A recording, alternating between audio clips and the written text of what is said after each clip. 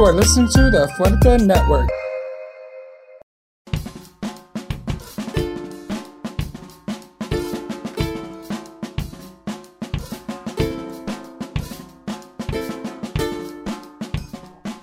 Welcome back, everybody. I am Danny Arona. This is We Are Home Arizona, an immigration podcast, and I'm joined in studio by my partner Carlos Navarro. Carlos, welcome back. It's been a couple of weeks, but how you doing, man?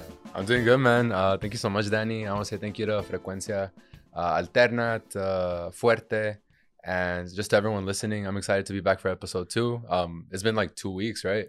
Yeah, so I mean, a lot has happened. A lot is happening, and at the same time, a lot hasn't happened. It's this weird kind of political sphere that it goes to where we see and hear news every day, but at the end of the day, we look at it broad picture, like we say in sports, you look at it from 30,000 feet, and the needle really hasn't moved too much, even though a lot of groundbreaking things has been happening. So we are going to discuss that a little further, and then we also have an interview that we had with Hattie Gassama from the We Are Home campaign. So she was the legislative strategy manager. It's going to be it was a really, really good talk that we had with her insights and everything that was going on with DC and her background, because we see another woman of color showing what our people could do, showing what immigrants could do for this country. So definitely a great joy to have her with us via Zoom, because she's in DC, right? We couldn't fly her out from DC. We got to get on with the Fuerte people. We got to get our budget up. Got to increase the budget. Bring in the guests. Get airfare. So any takeaways from these past weeks that you want to bring up, Carlos? I know. I feel like every time I blink, I miss something. Like they just added a new provision or something got taken away. I think the biggest takeaway is parole. What's happening with parole, the protections it provides, what it doesn't provide. I have a lot of feelings, and a lot of them are mixed. But in general, I think it's pretty positive. After the conversation we had with Hattie, essentially what I'm thinking now is we continue fighting. All right. And so for those of you at home, we're going to go ahead and play our interview that we had. This is Hattie Gassama all the way from Washington, D.C. via Zoom. Hope you enjoy.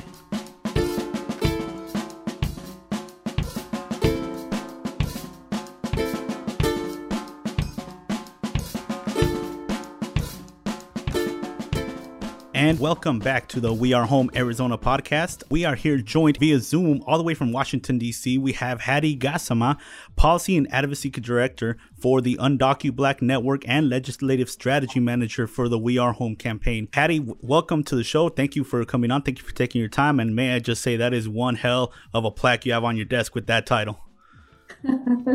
Thanks so much. So glad and appreciative to be here. Thank you for giving us the space and the platform to have this conversation. Of course, no. Thank you. Like I said, for joining us over there. I know that you got a lot on your plate right now, especially with everything that's been going on. So Hattie, just for the folks at home hearing you for the first time, I want to get to know a little bit about you. How did you end up being part of the movement in whole, and what brought you to the We Are Home campaign? Sure. I'm happy to discuss that. I mean, first I'll start off by saying I'm an immigrant myself. My parents and I immigrated to Atlanta, Georgia from my home country of the Gambia, which is a tiny little country in West Africa, when I was 8 years old. I grew up in Northeast Atlanta on Buford Highway, which is, if you know anything about Atlanta, that is like the immigrant hub. I always like to say I went to high school where I believe maybe in the whole graduating class, maybe we had 1 or 2 white American students. Everybody else was immigrant, either Latinx or African like myself, or South Asian or Southeast Asian. So it's always been a part of me. I started working at the Undocu Black Network about a little over a year ago. And Undocu Black is one of the over 200 partners that the We Are Home campaign has. And we also sit on the steering committee. And so I think through that relationship, the opportunity came up for me to be able to support the campaign in a leadership role. And so I was offered the position of legislative manager, and here I am today. Did you have any kind of doubts, or did you have any kind of, second guessing for you to jump into something this big? No, not at all. I mean, if you hear anyone from the We Are Home campaign talk about how the whole coalition came together and the campaign came together, it was really early on, this understanding, even before Biden won the elections, the conversation was that it is going to be our people power and the hard work of members of our community who are going to ensure that Trump is out of office and that we have a Democrat majority in both the House and the Senate.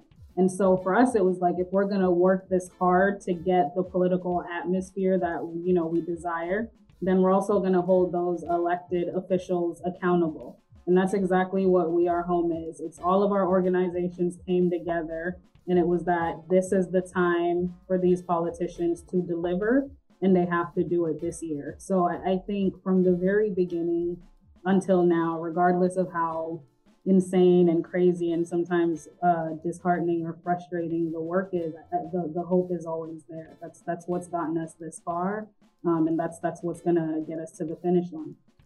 Exactly. And now let's get right into this reconciliation that we've all been talking about for the last couple of weeks.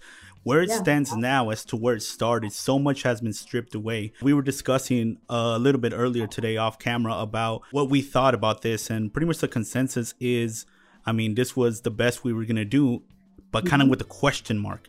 Was it the best that we could do? So I wanted to ask you, where it stands right now. Do you think we gave up too much, or do you think that this is actually a good compromise between both sides?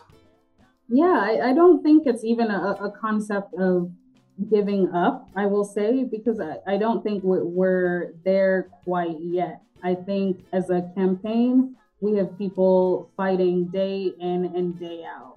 There are folks on the campaign, we call it like a both and strategy, if you will, rather than an either or.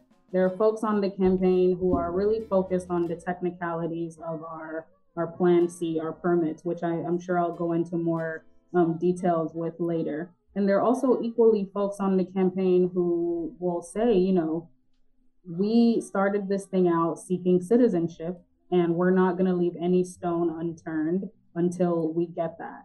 And if you look at all of the messaging that we put out, it's very clear that our North Star has and always will be citizenship. This campaign, when it was put together, it was of the understanding that it's a temporary thing. It's only for but so many amount of months. But that doesn't necessarily mean that our fight as a whole stops after that. So we understand that citizenship is still very much the goal. Whatever comes out of this reconciliation process will be that. If it's anything short of citizenship, we are still hoping that we would have laid enough groundwork and put in place a system where, we can achieve that next goal of citizenship. So I wouldn't say, that we've given up quite yet.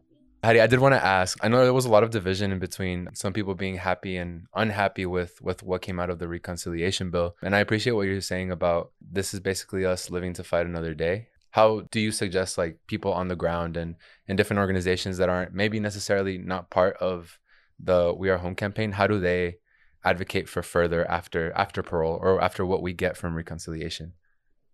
Yeah, I think it's a matter of, obviously, with anything like this, any big bill like this, where we've been in constant communication with the people on the ground and with the members of the impacted community. As an immigrant myself, and as someone who has direct relatives and loved ones who are undocumented, I can say that the experience of being disappointed by the US government is nothing new. And I think even just processing that over and over is traumatic in and of itself. Yeah. What I would say is that after this thing wraps up, whatever it is that we end up getting, which will be regardless a victory in and of itself, right? I think we would still have to regroup, re-strategize, just like we did for this campaign, and continue the fight. When we started this campaign, the fact that we would even be in the reconciliation package was a far-fetched idea. We're coming out of the Trump administration where we're just barely trying to keep ourselves safe and not deported and all these other things. When we were having those early conversations with members of Congress, they would look at us like we had two heads or something. This idea that, we want immigration reform in this very sort of complicated budget reconciliation thing. Here we are at the tail end of it, with, I believe, over $100 billion allocated for immigration reform. That's no small feat. So I think we would have to keep pushing forward. I think what that looks like will vary based on, different organizations, different priorities. But I think the one thing that we are in alignment of is that this is certainly not the end for us. As I said, citizenship and a pathway to it has always been our North Star.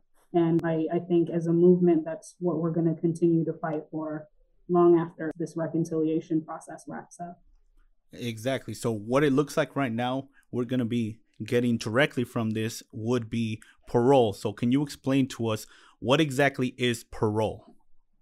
Yeah, happy to. So parole on its own as an immigration concept, just, it's a piece of immigration law that generally refers to like an official permission to enter and remain temporarily in the United States under the supervision of the Department of Homeland Security without like a formal admission. So like without necessarily a visa or anything like that. That's the general definition of parole. The parole that is currently in the legislative text of the reconciliation package. And we also, as a campaign and as a movement, have really tried to step away from calling it parole. We call it permits or permisos, just because parole sometimes gets conflated with the criminal justice version of parole, which is horrific in its own ways, right? Right. It's got that negative connotation to it.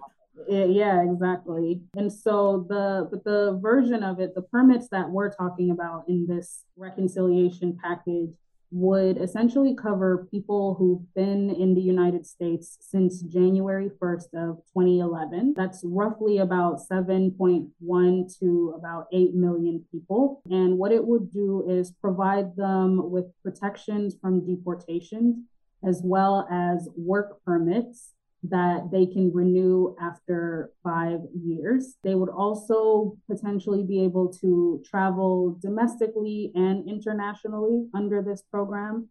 They would be able to get healthcare coverage under the Affordable Care Act, and they would have access to a bunch of other public benefits such as WIC or SNAP or Medicaid and Medicare, things like that. It would also provide people who entered the country without inspection, so people who entered the country without necessarily a visa, who have, say, close relatives who otherwise would be able to file for them to get permanent residency. So they have like a child who's old enough to file for them, or a spouse or whatever. But because they entered without inspection, usually, they would either have to go back to the home country in order to get like the green card or whatever.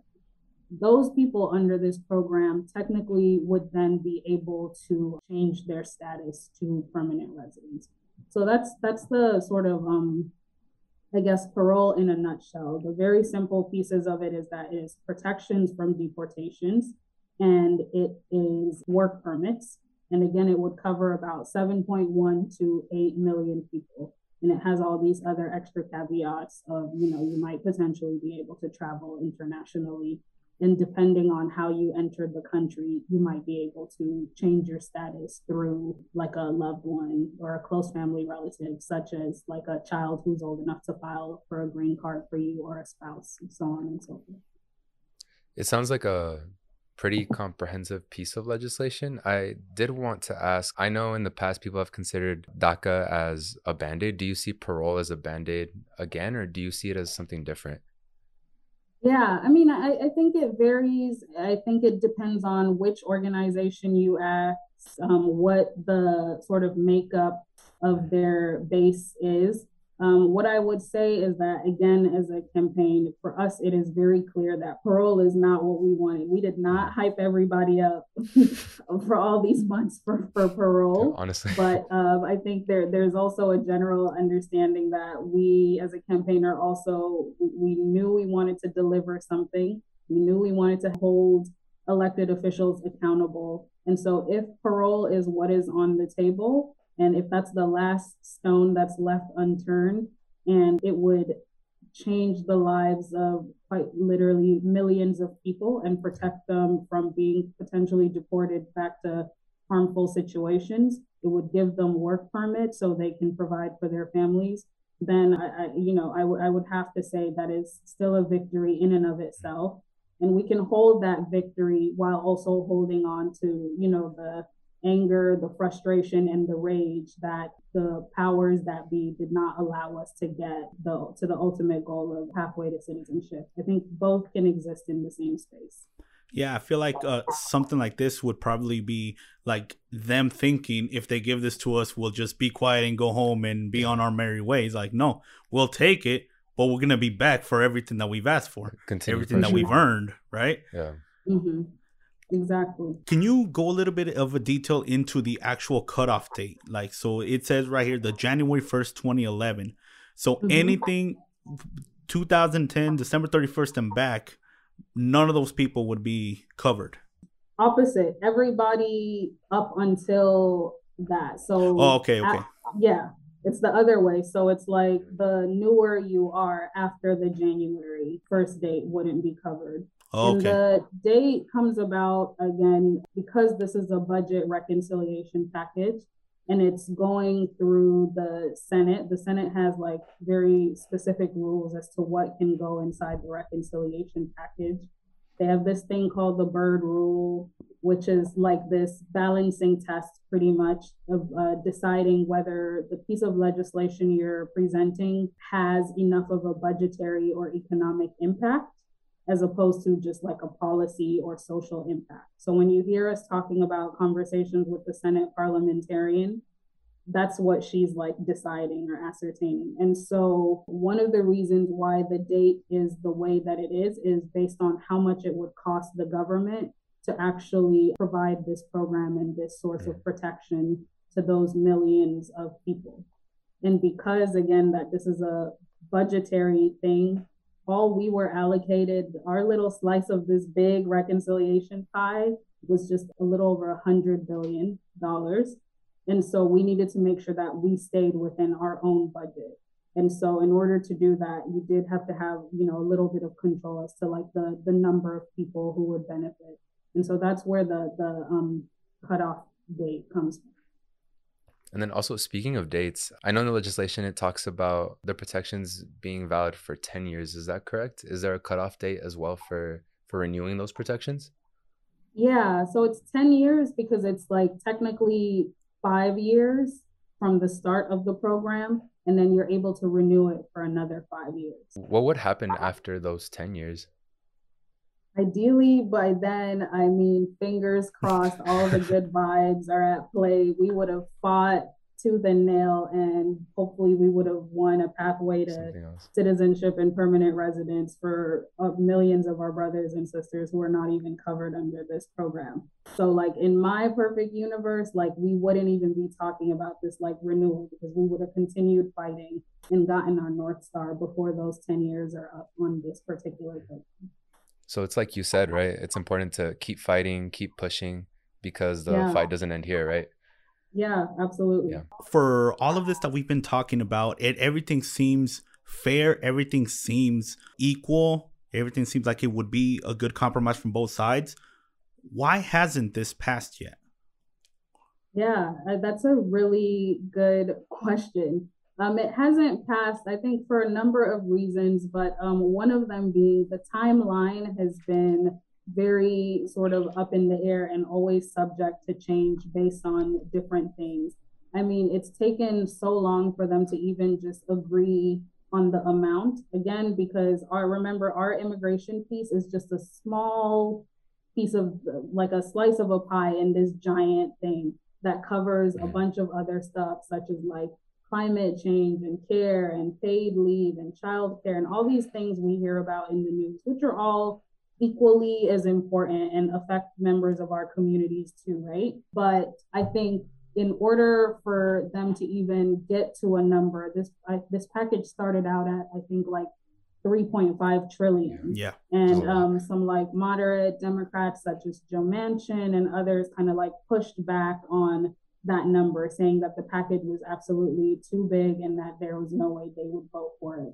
So through negotiations and cutting down the number. I think if you remember also the immigration number was around 107 billion. And through those negotiations and cuts, our number went down to 100 billion. Some other programs were just cut out completely out of the package. So it's a big deal that immigration stayed in this far and was protected up until this point. Where we're at now in terms of timeline is that the process is in the House of Representatives.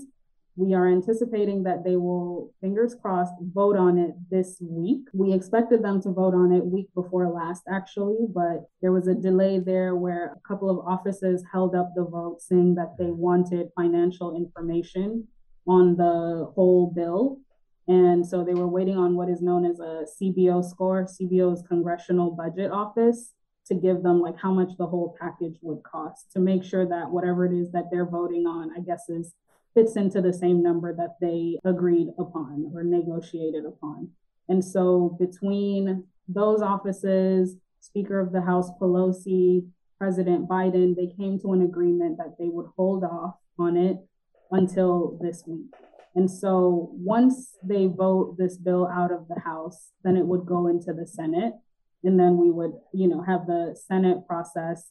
Ideally, we would again go up to the parliamentarian, get her feedback on Plan C. If she gives a positive response to it, then it would go, to the final vote. And again, we're just a small part of this huge package that other people are also grappling with and negotiating on other pieces with. But I would say that's why it's taking so long. It's not necessarily just an immigration thing. It's just that this is this very big package that has been in the works for a very long time. I think everybody understands how high the stakes are, that this is a once in a generation opportunity. And so I think it's been a long journey, to say the least. Yeah, my final question that I have for you is, like you said, once in a generation opportunity that we have based on election results that we saw this year around the country. We are seeing that could be truer now more than ever because offices are dropping left and right. So, if it doesn't happen now, the future may look pretty bleak. And not to say we're going to stop with all this, but it's going to be a much, much steeper hill to climb. What are your thoughts on the Democrats who lost offices around the country? Yeah, I think even just seeing how it's changed the conversation and narrative of the reconciliation process that we're in now, and how we've, lost a little bit of leverage, if you will, because of those losses. I think that is disheartening. But as someone who I'm still sort of new to this game, and like the majority of my career in the immigration space was under the Trump administration. And what I can say is that our people and members of our community are resilient against like the hardest odds ever. And sometimes it almost seems like we fight even harder under like the impossible odds. So I think policy wise and just personally speaking, whatever the result of like the upcoming midterm elections and so forth happen, or whatever those turn out to be, I'm not worried about how we're going to fight. We were able to even have small victories, even under the Trump administration. My home organization of UndocuBlack was able to pass what is known as LRIF, that's the Liberian Refugee Immigration Fairness Program, which was able to give green cards to Liberian nationals. That is like a legalization piece of legislation, the only one of its kind in like several decades. That happened under the Trump administration. So like between our people power and the people on the ground and the organizers and like the amazing genius policy minds at play, I think we can still definitely achieve what it is we need to achieve under whomever is in charge. But I think again, it comes back to being able to not only have that hope, have that resilience, but really take advantage of key and critical moments, which is why, again, these next couple of weeks is so very important to us. And then I did just want to say that I'm extremely proud of you, especially to see an immigrant in a position such as yours, informing other immigrants and fighting for all these provisions. Just wrapping up and final thoughts, going forward with the immigration fight, how do you see that playing out? And do you have any other final words in terms of the provisions or anything else we talked about today? Yeah, I think, I mean, I sound like a broken record, but I'm just going to keep saying it. I think it is so very, these next few weeks, I can't stress enough, are critical. And I'm so proud of our movement and just how far we've come over the past couple of months, really within this reconciliation process. I think for many of us, it was like an educational opportunity. I know personally, I like did not know anything about reconciliation when this whole thing started. I knew that someone named a parliamentarian existed. I did not know what her job was or any of that. And so for us to like really come out as the underdogs and like the people who no one thought would get this far, to being one of the few progressive pieces of the reconciliation process that stayed all the way through till the very end, what I would just say to folks is that please continue to apply the pressure on your elected officials. It works. We've seen members of Congress go from absolutely not trying to talk to us, not trying to hear anything that we have to say, to, all of a sudden expressing their support for immigration provisions in the reconciliation package. And that doesn't happen because of some, magic thing someone like me or another policy person has said. It really comes from like the grassroots up strategies. So I just encourage everyone to maintain the pressure that they've been doing, and hopefully we'll push this thing to the finish line and win. Hattie Gassama, Policy and Advocacy Director for the Undocu Black Network and Legislative Strategy Manager for the We Are Home campaign. Thank you so much for stopping by, spending a few minutes talking with us and explaining all of these very, very important issues to us. We're definitely going to have you back pretty soon. Might even have to fly you out here, have you in studio. I would love to. That would be an awesome break from gloomy DC. Yes, come get some sunshine over here. Even in the winter, we're still hitting 90. So, you're lucky. Hattie, thank you so much. We will see you here next time. Thank you so much, Hattie. Thank you so much. Take care.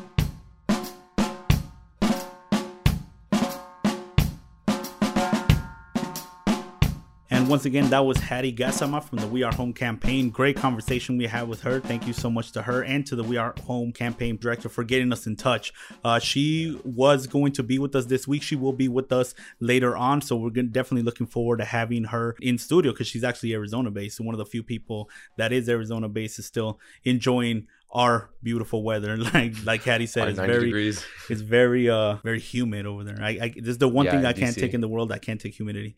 Anything above 10% and I'm already, I feel it. I feel it too much. But let's get right into the takeaways. You said earlier about just that you had a lot of mixed feelings with parole. I know we talked a little bit about it. So what is your state of mind? Just Carlos Navarro himself. I think originally I was really mad. I was expecting green cards, registry. A lot of us were. A lot of people were. I was expecting a lot more. But after our talk with Hattie, I like how she phrased it as we live to fight another day. I know during our first episode, we kind of talked about how this, like the immigration game is very long and it's existed a long time before us. And probably, after this, it's going to exist for a long time after us. So I think now I'm more neutral.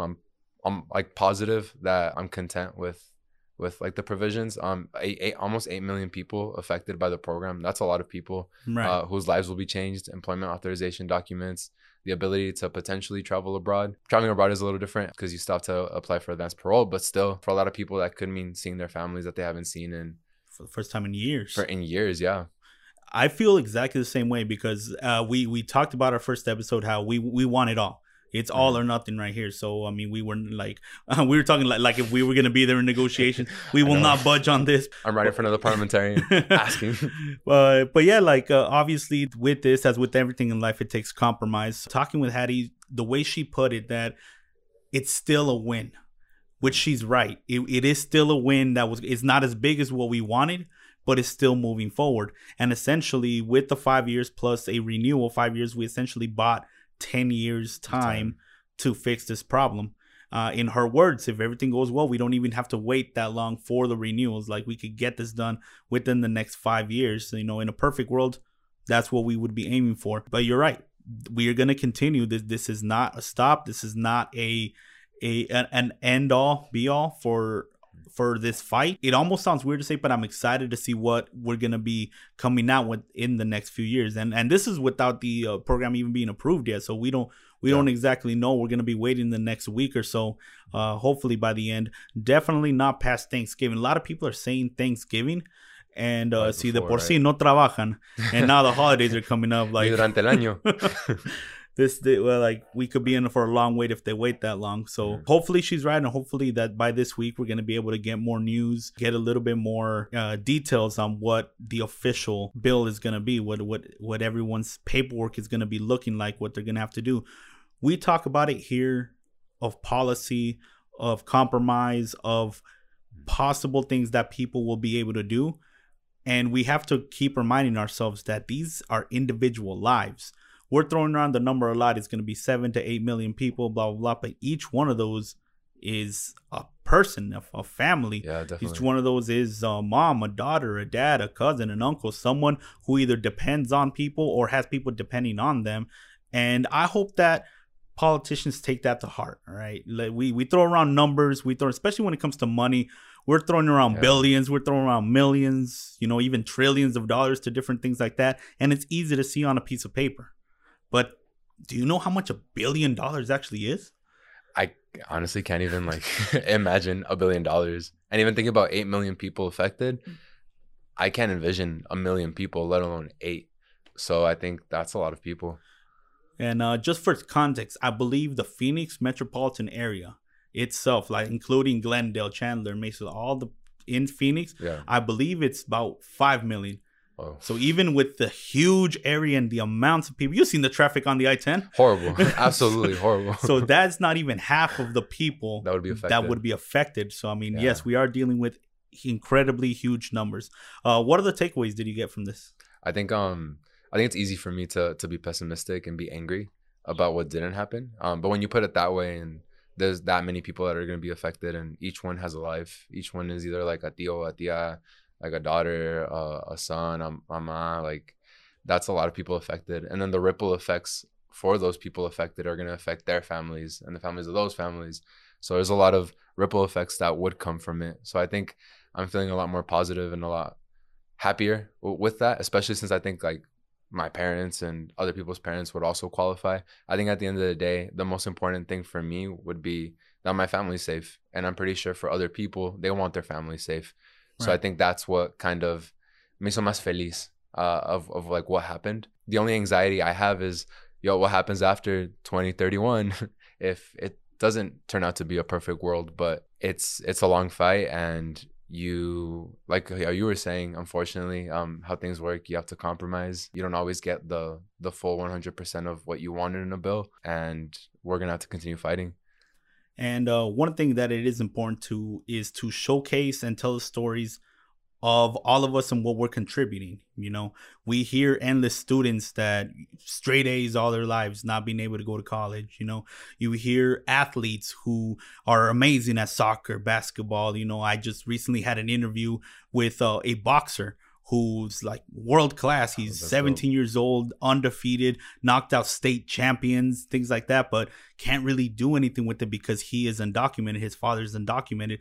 All of these individual stories of greatness that we just keep in this little ball, like we won't release, And so I once again, I hope that stories like that, conversations like these, all of these reach the ears of the people that need to hear them, and, do the right thing. So that's we're not asking, like we said last, we're not asking for too much. We're asking for what's fair. Yeah. And I feel like we're not asking for a lot either. We're just asking for people to see immigrants as human beings too, who deserve also to live in peace. Exactly. Anything else that you want to add today? Basically, that was it. I think in the next 2 weeks, there's going to be a lot of movement in what's happening with the Build Back Better plan. There's going to be the votes. There might be things that are added, struck down. So we'll keep everyone updated because the finish line is getting really close. Yep. So that's definitely something that we need to prepare for. So once again, I am Danny Orona, and I would like to thank everybody that helped make this episode possible. So everybody from Fuerte, the We Are Home campaign, and a special shout out to Cahoots. It's a working space where Fuerte is based out of. If anyone needs any type of office, if they need a big conference room, if they need an entire presentation room, or something as small as just a desk to work at, Cahoots provides that and everything else that somebody would need that can't really go out and, you know, buy a luxurious office or rent out a huge space for them to actually work out of. So Cahoots is definitely something that they can turn to, and that is conveniently where Fuerte is located. So a big shout out to them, and of course Frecuencia Alterna for lending us their airwaves, lending us expertise in being able to get this to as many people as we can. Karina Dominguez, our producers, Zenia Orona and Don Medina, executive directors of Fuerte, myself, Danny Orona, with Carlos Navarro, your host. Thank you guys so much, and we'll see you next week. Yeah, thank you so much. Nos vemos.